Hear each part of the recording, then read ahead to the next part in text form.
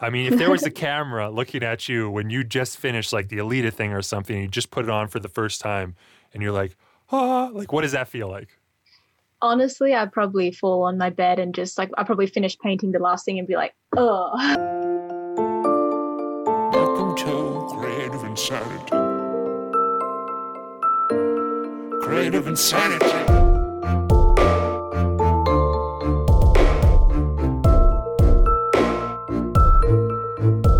Well, hello, I'm Servant, a rap artist and producer from Canada, and my guest today is Ali Viner, a brilliant cosplay design artist. In today's episode, we examine some of her artwork in detail, we talk about her process, as well as her education in properties and objects. We both explore why we quit our early career plans and pursued creativity, how our faith intersects with creativity, and we get into the magic of film as inspiration. I also reveal what my next rapification project is going to be, and we discuss the potential props involved, sowing the seeds for potential collaboration. And before I forget to add, her proper Instagram handle is Ali_Viner_cosplay. ALLY_VYNER_cosplay. I know you're going to come out of this conversation feeling inspired. This is going to be some great fuel. I hope that you enjoy it. Let's get into the conversation. Ali Viner, welcome to Creative Insanity. Thank you very much. Thank you for having me. Yeah, no, I'm happy to have you. This is a bizarre meeting of the minds that's going to happen because I never would have encountered you if I wasn't following an Alita Battle Angel hashtag because of one of my own projects that I put out there. Yeah. And why don't you introduce yourself to my audience and just say hi a bit about who you are and why you're a creative person or what kind of creativity you do. Okay. So my name is Ali Viner and I live in Sydney, Australia. I just turned 20. I've been cosplay is my creative outlet, my passion at the moment. I've always liked art. I've always been kind of good at it at school and all that, but I kind of fell into the more building, costuming, cosplay world at about 15, I would say, when I actually started making things out of cardboard. I love the show Adventure Time, which I thought was, I was really into that when I was probably like 13, and then I was like, hey, I want to build some of I loved all the swords, I liked all that stuff, so I mostly made the swords. I didn't actually make any costumes from that show, but that's what kicked me off.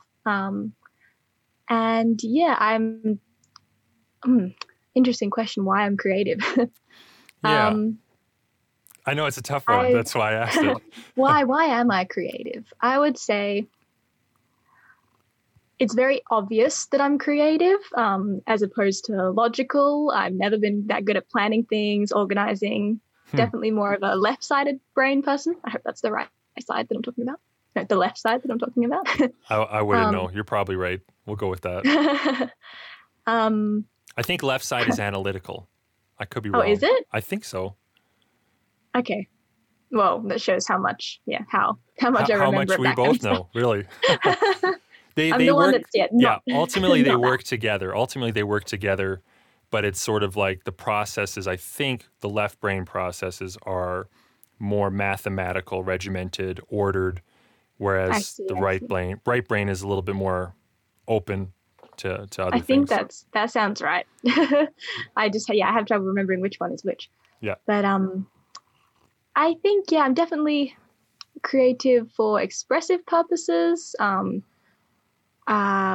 I do like showing my work to other people. I didn't really utilize social media until really recently to do that. I didn't even know that existed for cosplay or anything. And then, once I started doing the social media thing, and only a little bit, by the way, I'm not a massive social media person. Well, that's what struck me as interesting about you is that you've got, far as I'm not a cosplay expert. I'm not a fabric expert. Like, I don't understand the techniques that you're doing. I'm going to ask you about them. But for me, it looks world class. Like, I saw some of your photos. In fact, I'm going to pull some up. So for people who are listening, you can't see them, so I'm sorry. But you're going to check her out on Instagram, and you're going to get to see these, just how incredible not only the photography is and her costume, but we're going to look at some of the behind-the-scenes stuff. Just real brief. We're not going to dwell on it, but I just want people to see how crazy good what you're doing is. Right. So okay. people should be able to see this, and you can see this. So this is the Alita Battle Angel stuff that I saw. So I did a wrap project, Battle Angel related, and I was like, wow, holy crap, like this person has nailed it. The blade, the costume, the arms, and the hands, but we can see in more detail. These are just some really good shots. But look at these arms. Every finger seems to have like a multifaceted element to it. They don't even look like human arms. Oh, first of all, thank you very much. This was definitely one of the more complicated like pieces or like costumes I've done, just because, yeah, it's got so many pieces all over it that have to move as you move and all that. And I really wanted to emulate, because I saw the movie and I confess I'm not like a super fan of Alita. Like I would say I was when the movie came out, but I didn't know the manga. I wasn't like, I know she's called Gali in the manga or something. More than me, I just know the film. Yeah, same. I'm a bit of a film nut for that. So yeah, I really liked her berserker body. I started looking up the animator. I can't remember his name. But I followed him on Instagram. He was super cool, and he posted lots of like reference photos. I noticed they were slightly different, but they were really good. There's a few really good websites out there about like how they built the body and like what kind of materials they used in 3D model. And I more than anything just wanted to recreate that. Of course, it's kind of impossible because it's like CGI and you're trying to pull it into the real world and make it look. What a challenge! Oh, let's let's walk through some of these photos just real quick. So what I'm looking at here is. It looks just like a bunch of foam cut up like into these interesting shapes. What is this process? Like, what are you doing here? Okay, so this has been after I patterned everything. And when I say patterned, I have a duct tape foam mannequin that I have that's the size of me. And I just wrap that in duct tape. And then I draw out. I have lots and lots of reference photos of the costume, like lots of different angles of the arms. And I just draw out, like that's the pattern there, where I want everything. And then you cut it out. You try your best to remember what goes where. Oh, man. And then you transfer it onto foam. And then I like sanded it with a Dremel and a belt sander. So this would be the dummy, not dummy. This is the dummy thing. Yes, the dummy, the U-shaped dummy that you've got this thing wrapped around the arm. Man. Yeah. I mean, even just this is impressive. Like it's not all come together yet in these photos, but it's like, how did you even... You're like thinking in 3D shapes or something. It's also about, I found that like sometimes you can't achieve what you want to. Like you want it to look amazing. You want it to look super cool and cinematic, and you want it to be really accurate. But a lot of things I've noticed with like when I'm in the patterning phase of costumes is that I have to adapt it as best I can to my body. Because like obviously she's an animated character and she has really, really thin arms. And so I was like, okay, no matter what I do, my arms are going to look thicker because I've got my arms. Then on top of that, like an extra centimeter layer of foam around that. So I had to adapt the pattern just a tiny bit to be able to like wrap around me. So like instead of making it out of like 5 mil foam for the fingers, I made it out of 2 mil foam, like so that it would wrap around my fingers and like not be so bulky looking. Yeah, that's crazy. What I'm looking at right now is an image of, looks like you've drawn the hand. Yes. And see, I'm imagining you put your hand on a piece of paper and then just traced around it like that. That's how I do it. Yeah, that's exactly what I did. It's a little more complicated than that. No, literally, I put my hand on a piece of paper. Oh, really? I drew out, I got lots of reference photos, drew out what I could see. And some of those pieces I literally cut out, put onto foam, and then stuck it on my hand after like maybe painting it, carving it a little bit to make it look a little bit more 3D. Wow. But like the finger pieces, I knew, of course, they had to be a bit longer so they could wrap around my hand. And that just took like wrapping my finger in a bit of duct tape and then drawing out the pattern and cutting it out and going, okay, that's one. And then I'm pretty sure there's a photo of all the finger pieces. I think it's an orange foam. That was the orange foam right here. Oh, yeah, that's all the finger pieces. These are the finger pieces. They look like so they're just Halloween decorations or something, like you wouldn't even guess. Yeah, they look like little ghosts or something, but... Little bats. These are bats, definitely. Yeah, little bats. That's better. But well, and then see, here's the hand too. Yeah, that one post got a lot of attention, I noticed, just because it was I've noticed that whatever I post, like people like all the cosplay heavy things, even if they don't really know that it's Alita Battle Angel. Right. If they can tell like, hey, this is foam and this girl's made this, then they're like, like that's definitely the posts that get the most attention for me. I just thought that was interesting. Yeah. And is it, another dumb question, but is this warm? Like it's got to be warm if you're wearing it wrapped is. in foam. Yeah. Yep. EVA foam does not breathe. It's very insulating. So then you're literally gluing these pieces on. It looks like yes. that you've measured and cut and precisely done. And oh man. Yeah, and really, it's not as hard and complicated as it looks. It just takes like a lot of trial and error. Like be prepared to stick it all together and then go, oh crap, this bit doesn't move well or this bit's too big. And so quite often you'll just chop it off and work with it and pretend that it didn't happen. No one will notice. But those were the last of some of the behind scenes photos that I got, and I've gone back just to these professional ones that are taken. The reason, I love to give a lot of the credit to the photographer. His Instagram is Eclectic Cohesion. He's based in Sydney too. He is a big Alita fan and contacted me. And this is the second time he shot my Alita. The first time was at Supernova, where he had like 10 minutes. He'd chuck me up against the wall with a light, and it was like just literally a light that was next to the wall. And we took a few, and they looked really, really good. And I was very impressed by his work in that like 10 minutes. I was like, wow, this is really cool. And then, this is at Cockatoo Island. So my first like location shoot. Oh, really? That I did. It was like a cool warehouse, very abandoned-y. I'll admit, being Canadian, I've never been to Cockatoo Island, but it sounds like a very cool island. It's in Darling Harbour, I believe. It's a short ferry ride, and it's an industrial sort of island. I'm actually not sure what the tourist attraction is there. I think it's just something that Sydney people go and do. I hadn't done it until I did the shoot. But it was very, very quiet when I went there. It was like barely anyone there. And apparently it's one of the most haunted places in Australia. My photographer told me, and I was like, oh, great. I'm just going to, that's awesome. I'm just going to look at a few more photos from your Instagram here before I stop screen sharing and get back to your face. But like you've done, so besides the Alita stuff, you've done some really crazy, like Wonder Woman. Like this is fantastic. You've done Black Widow. Like this is, like, to me, this is like as good as you can get that's out there. And I can tell that you're very committed. That. Well, hey, this is certainly, let's say, a very good start then for someone at your age, 20 years old, who's just sort of getting seemingly serious about and starting to post about it. Like, you're doing well. Well done. Well, thank you. So I'm going to stop screen sharing here. And I'm a bit ADHD. And I get distracted if I've got too much going on. So I'm going to stop the screen share. Okay, we're back to you.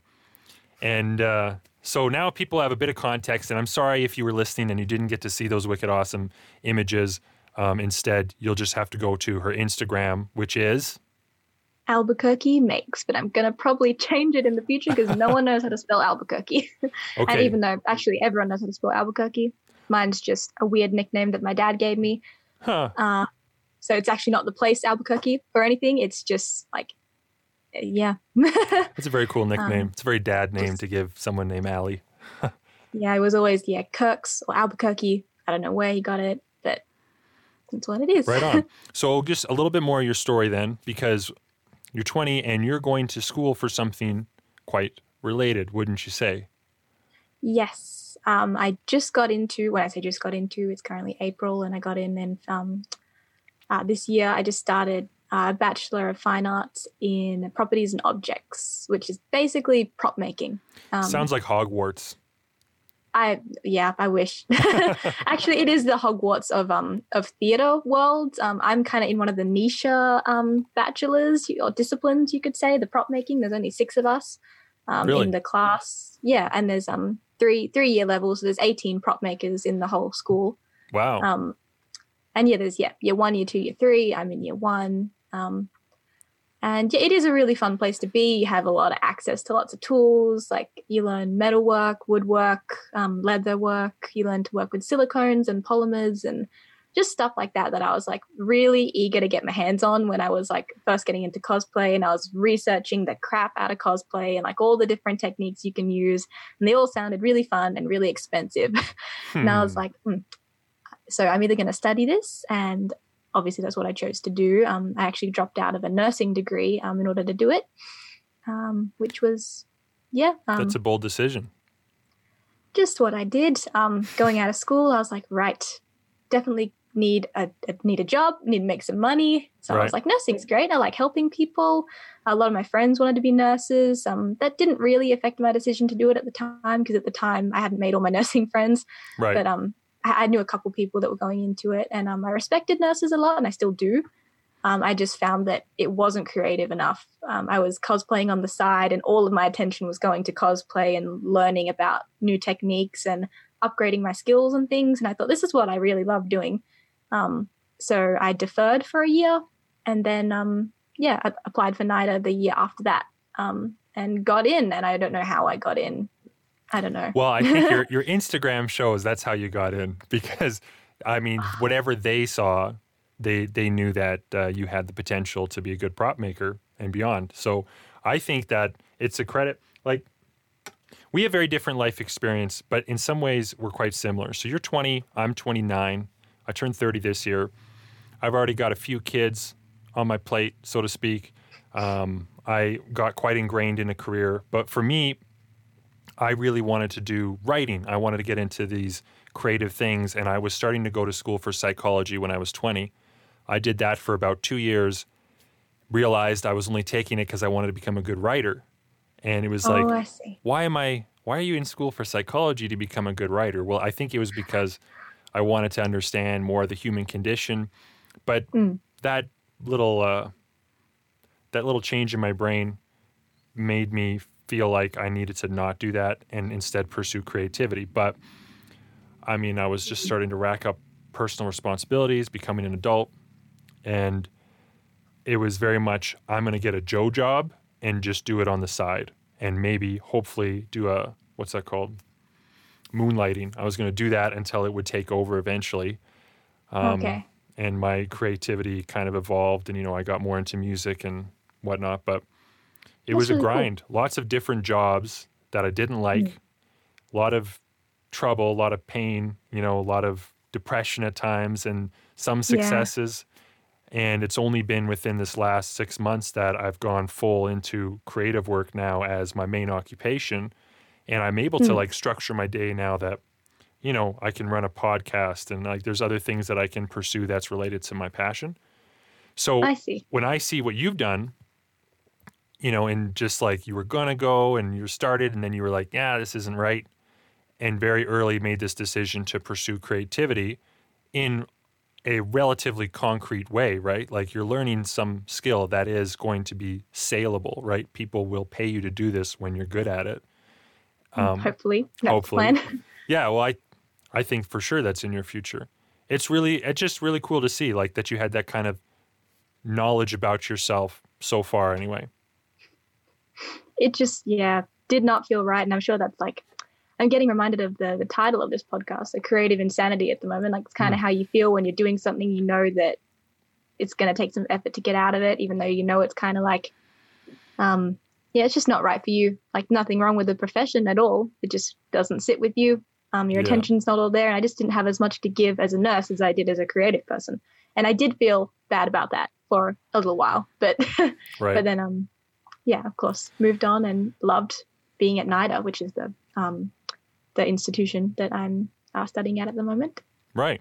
So you've kind of answered for me in part why you think you're creative a little bit. And that's a really tough question to answer. I don't even know if I could answer it, but I do know that something we talked about kind of in our pre-chat before we got on the podcast here that came up spontaneously was your faith actually plays a role. And that was really interesting for me because I'm Catholic. I'm what I think most people would consider a bad Catholic. I try real hard. I want to go to Mass. I feel like it's my obligation. Obviously, with COVID stuff at time of this recording, Mass isn't happening. There's a lot of restrictions, but I try, and I have a constant guilty complex. You are a cosplaying designer and cosplayer, and you were like, my faith plays a role in what I do. And that's two things I don't normally associate. So I want you to walk me through that. What role does your faith play? Not as big a role as I want it to. I do want everything I do to stem from my faith. it is where I'd like to get my strength from, what I call my strength, or my family. I don't like to term, to label religious people at all, but I've learned through like political social media and things that, Catholics have different names for each other, like traditional Catholics or cradle Catholics. So I'd never heard these terms before, like even maybe a month ago. And so I've been brought up Catholic. So I think there is a name for me. I could think it could be a cradle Catholic, but yeah, I'm just Catholic. Yeah, that's the thing. Like Catholic means universal, right?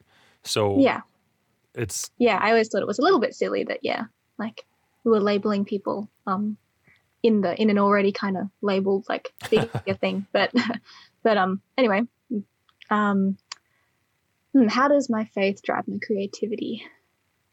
I don't know if it comes from like maybe a sort of innate desire to create just anything. Like when you are creating something or when you don't create something, you definitely go through that little bit of like stir craziness where you're like, I just need to make something, and you start Googling and researching, going, what can I make in a day? What materials do I have in order to like express this need to make something?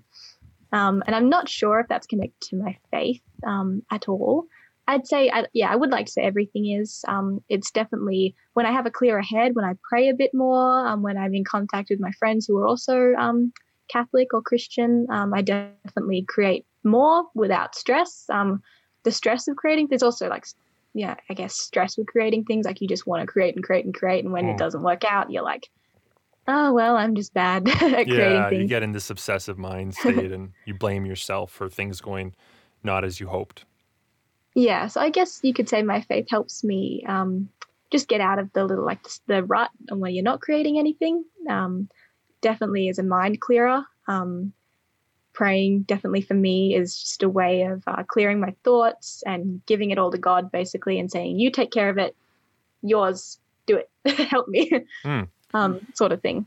So it seems like it kind of plays like a medic. I'm thinking of like Dungeons Dragons. Like there's someone always like, so it's a very supportive thing in that it's helping you stay sane while you're pursuing something that in many objective senses is completely insane. Like you're doing things that there are some people who their predisposition in life, they would look at it and be like, why would you ever spend time measuring foam and cutting it out and making designs? Like, why would you ever want to do that? And I mean, I grew up in Alberta, Canada. One way you can think of Alberta, and I say this affectionately because I like Texas too. We're like the Texas of Canada.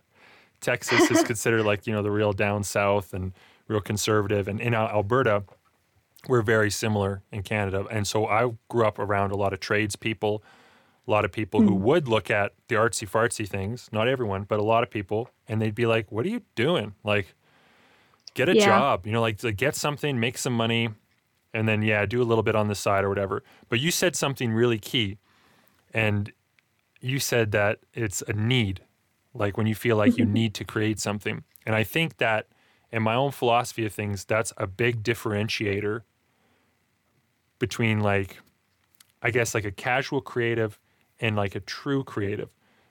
And I think that it's not a better than, worse than situation. It's a different way of being.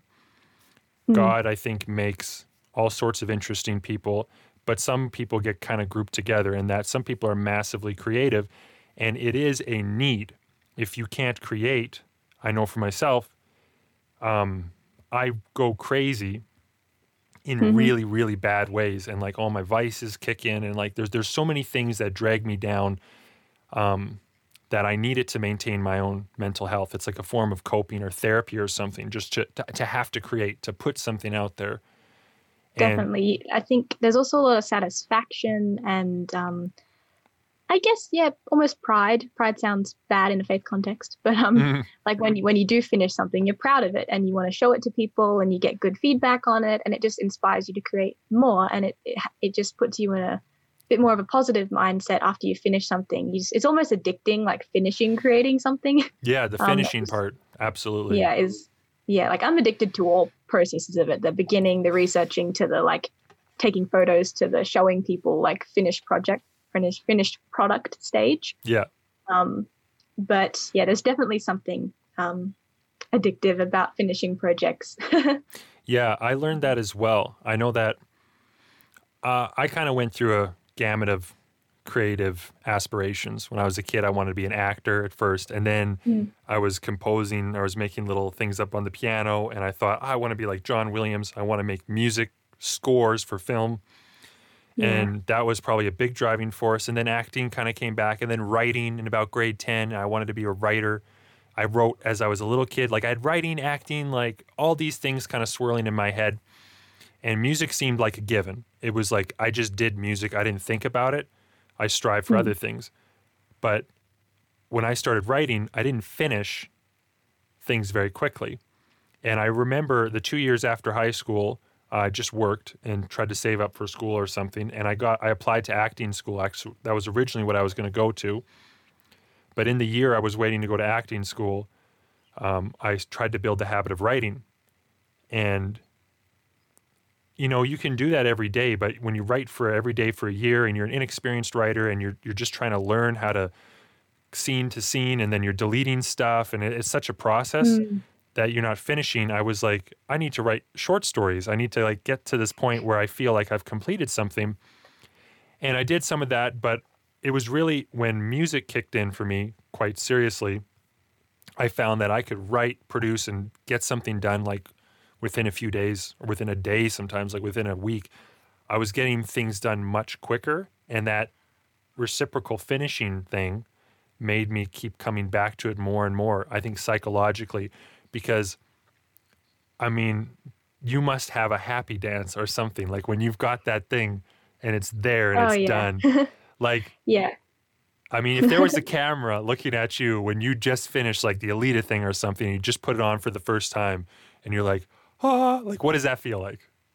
Honestly, I'd probably fall on my bed and just like, I'd probably finish painting the last thing and be like, oh. Oh, because you're exhausted? It's a relief. It's happy. And then like after I've had my, like, because usually cosplayers can relate to this. Like it's actually called a thing called con crunch, or like crunching before a con is a term used to describe the chaos, like the utter chaos, the lack of sleep, the like you just neglect everything else and you finish this costume in order for it to be wearable for a convention, either the next day or like the next week. And all my friends and family know that I'm like, because I drag people to conventions with me, and I'm like, oh, well, you can dress up as this character and I'll be this character. We'll be a big happy squad. But of course, I'm the one doing all the costuming because it's what I like doing, and they don't know how to do it, and they want to, and they like coming over. We'll have like a little, hangout session where we all stay up and we try and costume. But it's usually me at 4 a.m.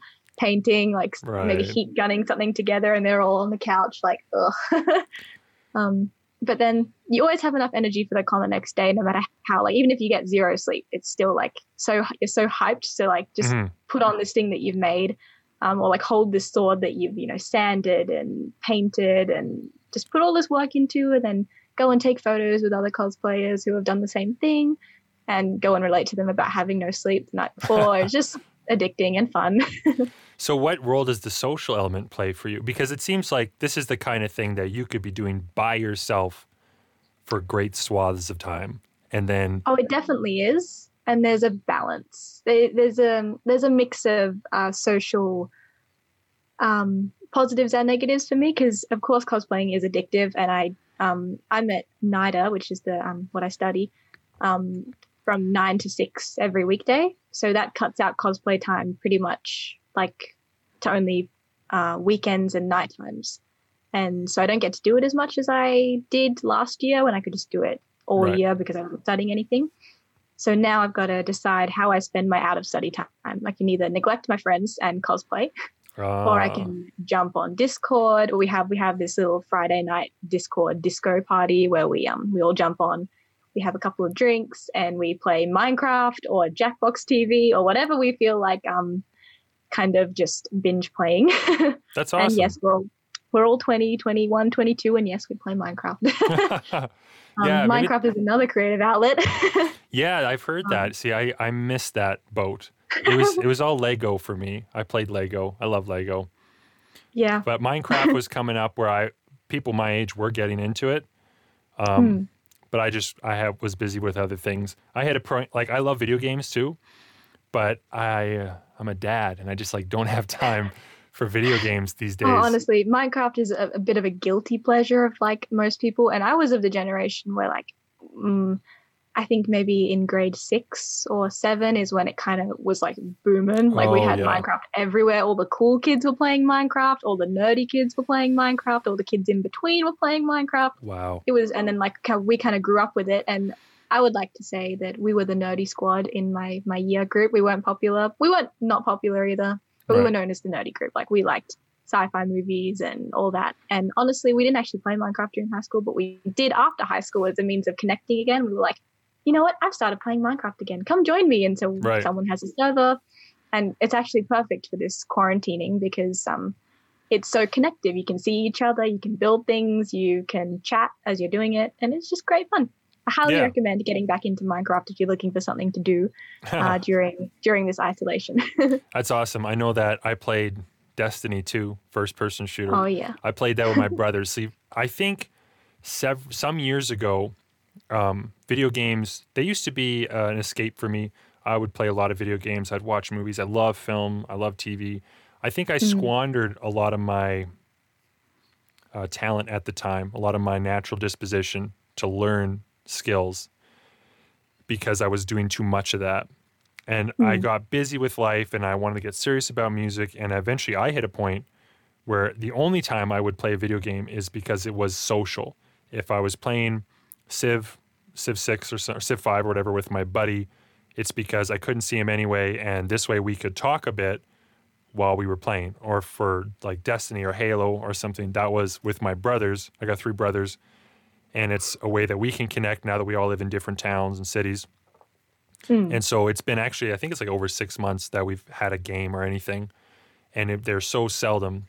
But we've just instituted like every 2 weeks, every second Friday night, I'm going to try to play a little bit of Destiny with my brothers because, yeah, I mean, can't see them right now. Can't go and see anybody Yeah. right now. Exactly. It's a nice way to connect and do something social. Yeah.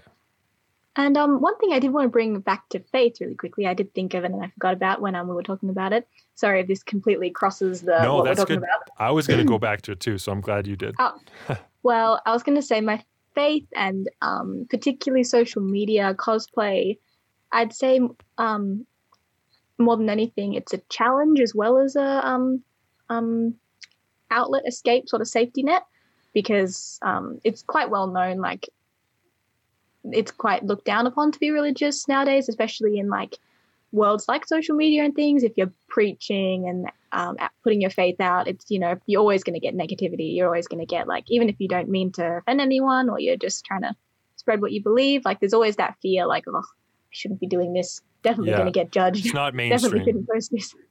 Yeah, I know what you Sorry? mean. I know what you mean. It's not mainstream. Yeah, definitely not mainstream. And so I've definitely felt a little bit of a calling to, at one point when I'm maybe a little bit more popular or like just doing it a bit more actively online, I'm definitely going to combine the two a bit more strongly. But at the moment, I don't really feel the need yet. Mhm. But it's definitely, I can definitely feel there's a challenge coming up between my creativity and my cosplay and combining it publicly with my faith and saying, like, this is how it is, this is what I believe, and things like that. So I Yeah. thought the challenge of it is definitely interesting in the creative world because you get creative people of all different types, all different, you know, backgrounds and everything, which is what's great about being creative because you can relate. But yeah, there is that fear of Yeah. to say that you're religious in today's world. I know what you mean. And I think, not to point out your age, but I think that fear might be more even prominent for you because you're so young, you know, like you're just getting into the social media thing too. I know at that age for myself, there was a lot of self-discovery happening. It's kind of a scary thing to put yourself out there. And I'm 29 and I don't often talk open about my faith whatsoever. And like, I'm a rap artist. If you listen to my music, like it's secular in the sense that if you don't have a faith background, you might hear the odd thing that comes up, but I don't think it's going to drive you away.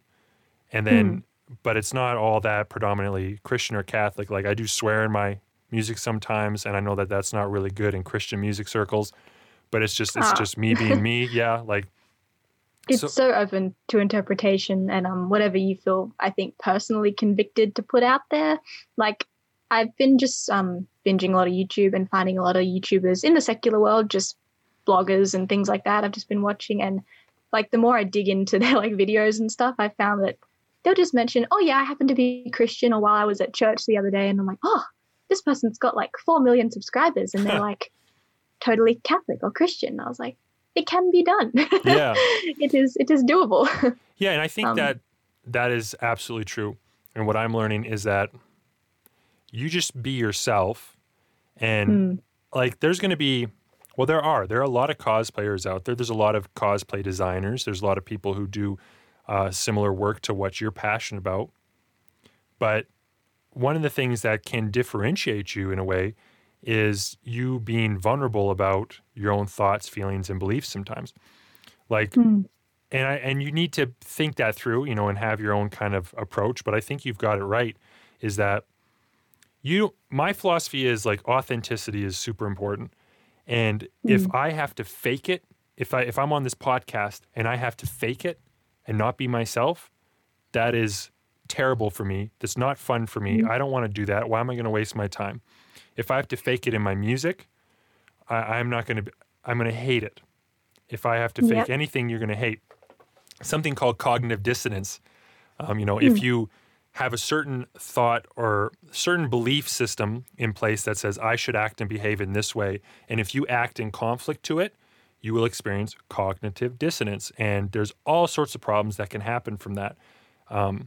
There's a lot of shame dynamic, like people who have addictions, for instance, like, hey, I'm an alcoholic, but I believe that alcoholism is bad. So then they feel shameful, and shameful people make bad decisions. Shameful people are more likely to pick up that drink. So you get the same, you get the same kind of mentality if you're not authentic. So doesn't mean you have to be overly preachy. It doesn't mean do you have a ministry? Are you trying to your purpose is to just get out there and preach the good news?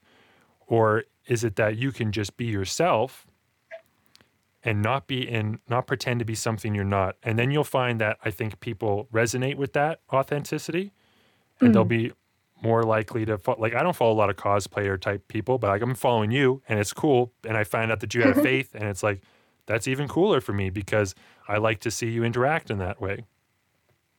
Yeah. I definitely believe about the cognitive dissonance, that it's definitely true for a lot of creative people and religious people, particularly the combination of the two, because I would think that religious people have a bigger, I just said the word before, not conscience, but guilt complex. It's a word for that, yeah. A bigger guilt complex, and so they're pretty prone to falling in the trap of feeling shameful and feeling guilty about things that they do or don't do.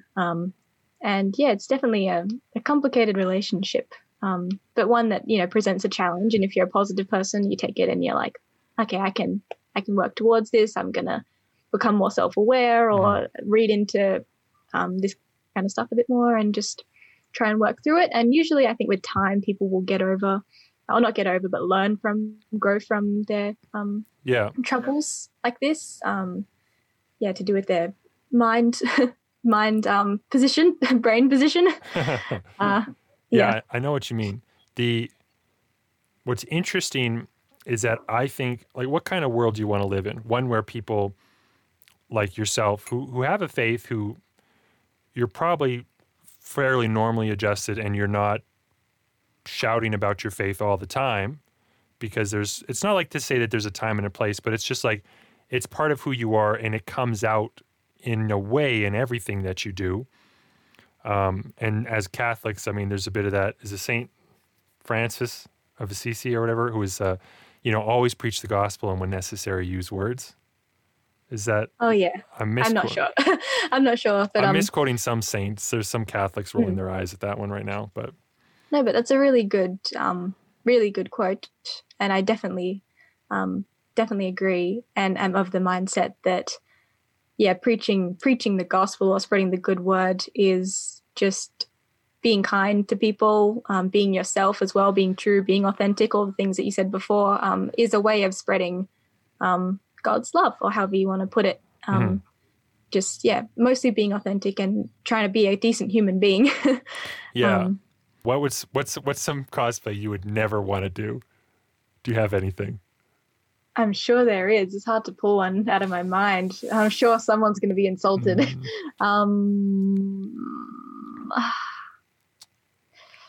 The fact that you're having trouble. I'm like, but for what reason? I'm like, what character do I really just not like? I'd say they'd have to be boring characters, like characters that don't have cool costumes or something. Right. So that's tough. It's funny. It's just the way your mind works. You're like, everything is cool, you know? Yeah, I really, every time I just watched the movie Onward last night. Oh, it's so good. Film. I loved it. It was so good. There are some movies that just speak to the magic in you. Yeah, that was one of them. That was definitely one of them. See, I wonder if I had a different angle too. Like for me, I had that going on, but the fact that there is a father relationship, father and his boys. As I'm a dad, I got 3 young girls. Anything that touches the heartstrings in that vein, I'm like weeping. So like, I was weeping, and like in a funny way, I could relate to the older brother character, because I have a younger brother who is, if you were to animate him in like elf form, he'd be that character, the Ian character. Right. He dresses like him, his hair is like him, not blue, but of course. But honestly, like the kind of shy, even like everyone, he popped onto screen and my whole family was like, this is, my brother's name is, actually I won't say because he doesn't like his name on the internet too much. It's clearly George. Really cool. It's George, right? It could be George. It's close to George. Yeah. Now my brother's Instagram is Hero Golem 3D. He's like an amazing modeler, animator, like 3D modeler. Oh, sweet. Anything I need him to do, like for cosplay, I plan on utilizing his services. I plan on. Oh, that's awesome. Yeah, getting him to model me a sword or something, and then I'll 3D print it and cast it or something. But that's me getting excited about. I love to fangirl about my brother. He's just the sweetest, he's super talented. Well, that's really, really nice. He's lucky to have such a kind sister who likes him. Yeah, I do take pride in our relationship. He's one of my best friends. But yeah, just going back to Onward quickly because I enjoyed it so much. It was definitely like, even though the older brother wasn't a boy, I wasn't a girl, I could definitely relate to that sibling relationship and just being there for my little brother all the time, kind of being the confident sort of like outgoing, even the like, we must go onwards on a quest, like young brother, follow me sort of thing. That's kind of how I talk to him. Yeah. And yeah, it was really fun to watch and see us in that pair. Yeah, so cosplay ideas right there. See, definitely. It's such a cool art form. Like, I think I would do it. Actually, so I'm not sure how many people will care about this. So, like, I did this Alita Battle Angel thing, and it was like something I'm super proud of. And I don't effectively cosplay as her, but I sort of take on her likeness in some way. I get the blood on here, and yeah.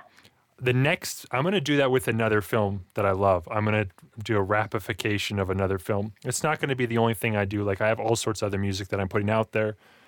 But every so often, I'm going to put out a big film project like this. And the next one I'm doing is going to be Logan. And I have... Oh, yeah? Have you seen it? Yeah. Oh, yeah. Yeah. So that one, oh, man, there's so much. I could talk all days about that. But... I love that film so much, and the message in that film and everything about it.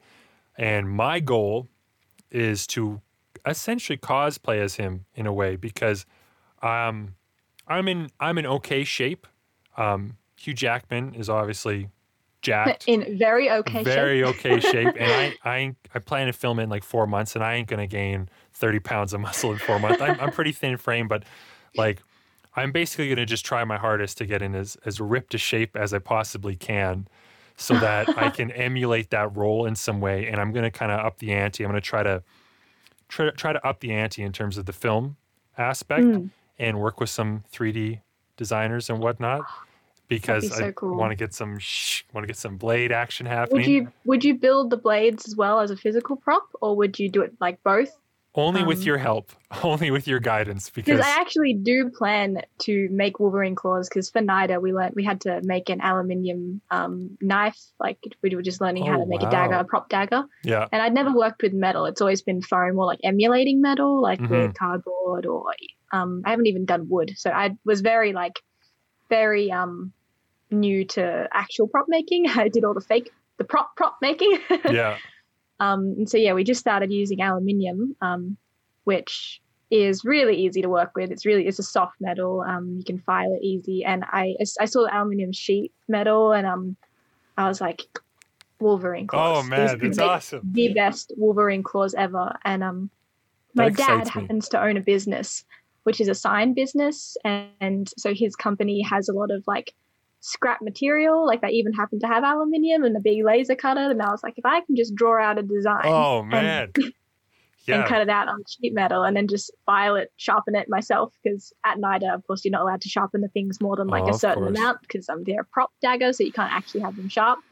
But at home, I can make them sharp or like cool as I want. So yeah, Logan, that's cool. Definitely on the daggers, not daggers. Well, Logan, yeah, if I don't utilize your services in some way for it, like I'll certainly hope to get some insight from you, because like I want to emulate it in some authentic way, just in the best way that I can. But I have in mind, like I basically want to recreate a little bit of action with it. And so I know that I'm not really going to be able to drive a blade through someone's head. So it would be important to get some CGI. So I'm going to be having a conversation with someone who won't come on the podcast because they sign non-disclosure agreements, but there's someone who's works at Weta Digital. That is my dream. Oh, is it really? Weta is been my dream like job since. I'm not sure if it still is, but I say it is because it's, Weta Workshop I love Lord of the Rings. I love all of that. Yeah, he was one of the lead guys, I guess, on Alita Battle Angel, and so that's sort of how I connected with him. And yeah, like they have non-disclosure. I haven't had this conversation yet, but knowing that you're excited about that, I'll definitely have to pass that along, because I mean he seems really friendly and nice. But yeah, basically like the 3D design and whatnot. I'll have to hook you up. That'd be really, oh my really goodness, cool. I have no reason yet, but but still, amazing.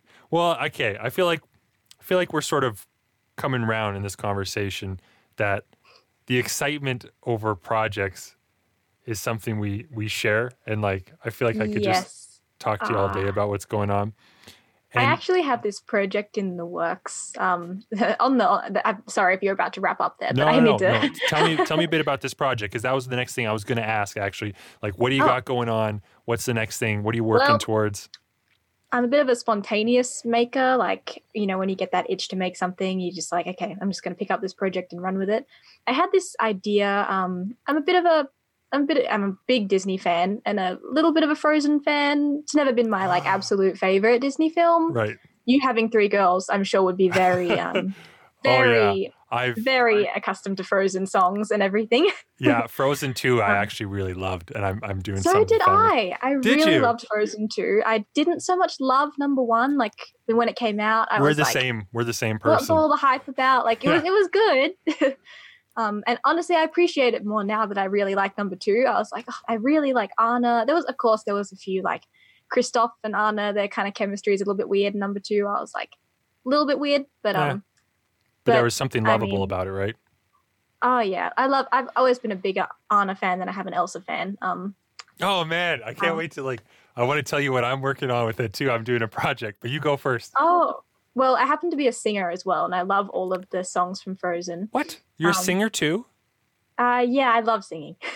Not professionally. I did like a little bit of lessons. Like I kind of bounced around from different like, not singing schools, but like I bounced around trying to find a good one, and eventually I've settled in my parish. There was a friend of mine who had an older sister who was doing singing lessons, and we just did it at the church, proper like paid singing lessons. I think I did that for about a year, but that was mostly just like strengthening my voice. I honestly need to get back into that because my voice has gotten so weak since I stopped like actually practicing singing. It is a muscle. It is. If you don't like, it's so croaky at the moment just from the cold, and everything. So probably not the best day to do a podcast, honestly. But It's all good. You're doing fine. You're doing good. You look healthy. Thank you. Oh, good. Anyway, long-winded explanation for this project that is not in the works. It's an idea that I bought fabric for. A bit more of a armorist, foam smith than a fabric sewer. But I do have this project that I want to do, and I don't know where it came from. But I was listening to the Frozen soundtrack, like number 2, and I like the Panic at the Disco version of Into the Unknown. That they play at the credits song.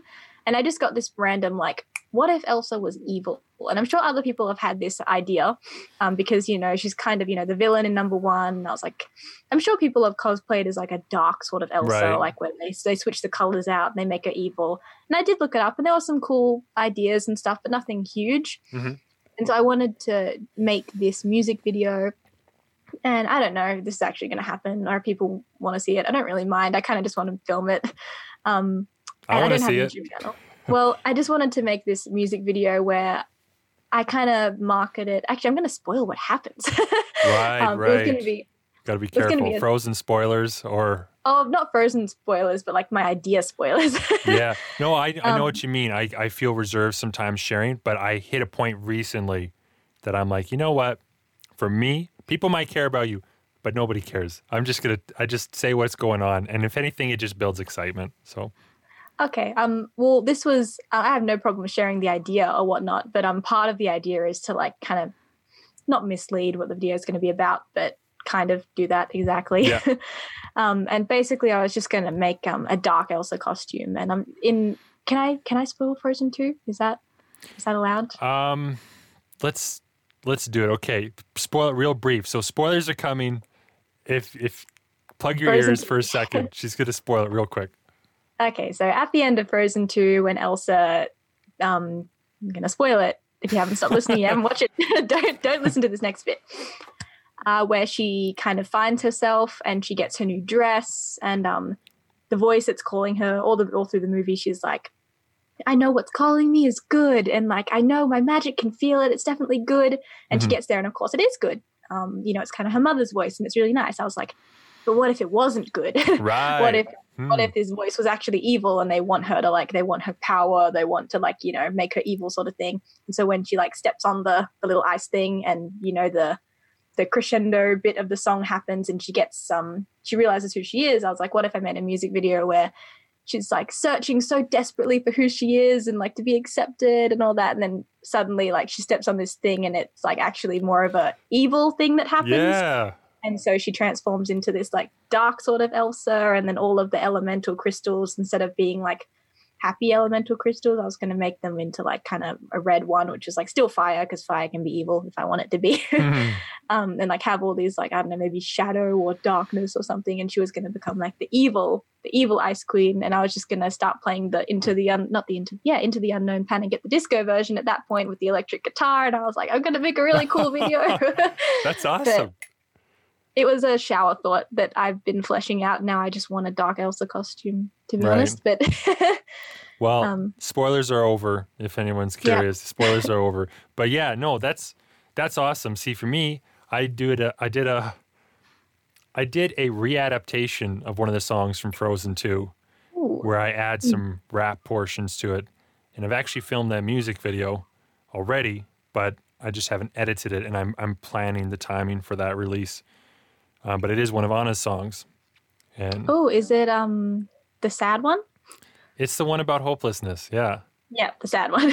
It's sad, but it's so good. It's so I do like that song. It has a lot of truth behind those words. Yeah. I heard that, and it's about grief and loss, and I was like, man, this Disney film has really taken a big, scary subject for kids and made it palpable, or made it consumable and understandable, and also given them an action plan. It's called the next right thing. Giving them how to react to it. When you do deal with something horrible that you just feel like you can't get out of, the best way to go about it is to just, and it's also for me, I really like it that they were teaching, they were kind of sowing the seeds of how to be strong, how to deal with this stuff, where a lot of kid stuff doesn't do that nowadays, but they were sewing like real feelings, real, like, getting them to feel something, hopefully, like I did. I don't know if I related to it more than little kids did, but yeah, the idea of doing the next right thing, which is, I don't know if that was a spoiler or not. No, not at all. No, it's just a song title. It's a song title. But yeah, just when bad things happen, all you can do is like take the next step, do the next right thing, and it just makes it a little bit more, doable, as you said. You break it down, right? And so, I resonate with that. I reproduced it, did my own thing, and that'll come out eventually. That's epic. But yeah. Very cool. Yeah, no, I'm excited that we've been starting to build a friendship here. I'm happy to see what else you're doing. Where should people go to check out your stuff? I know it's your Instagram, and the caveat, your Instagram handle you said might change, and by the time this come out, maybe it has changed. If that's the case, I'll make sure the intro or the outro has the right place to go. But for now, where do they go? For now, I am Albuquerque Makes, and Albuquerque is ALBAKRKY, and then just _makes. I'll probably change to my real name, Ali Viner, just because I was just, when I started, like, oh no, people can't really know who I am. Like, that's, I don't know, dangerous or something. But now I'm like, no, it's actually not that dangerous. Like, people it's know. okay. If there are malicious types of people out there, they have ways of figuring it out, I'm sure, Yeah, I figured. And I was like, as long as I keep all my private stuff, like my private accounts on private, then it's all right. Yeah. So yeah, at the moment it's Albuquerque Makes, but it could be Ali something in the future. Yeah. Well, I hope that my listeners and everybody who listens to this gets the chance to go check it out. Your work is phenomenal. I'm really happy that I got to come across you just accidentally on Instagram land, and that you're willing to have this conversation with me, dive into your thoughts. I've never done anything like this, and I was very, very excited to. I really like all your Alita stuff, and that you were a fan of Alita, and you were willing to just have a nice creative talk. I was very keen. Well, thank you, and it shows because it was a great conversation. Okay. I hope so. I hope that was interesting enough for anyone that's listening. Yeah. And I'm going to cut it right there. Bam! Thank you for listening to today's podcast. If you found any of this valuable, please consider subscribing, recommending this to a friend, or leaving a positive review on iTunes, Spotify, or wherever you happen to be listening. If you watch this on my Servant YouTube channel or Facebook page, please leave a comment and share. I love to hear from my listeners and learn from them. Learn more about me at www.servant.com. That's SRVENT.com. Thank you again for your time. Now go be creative and sane.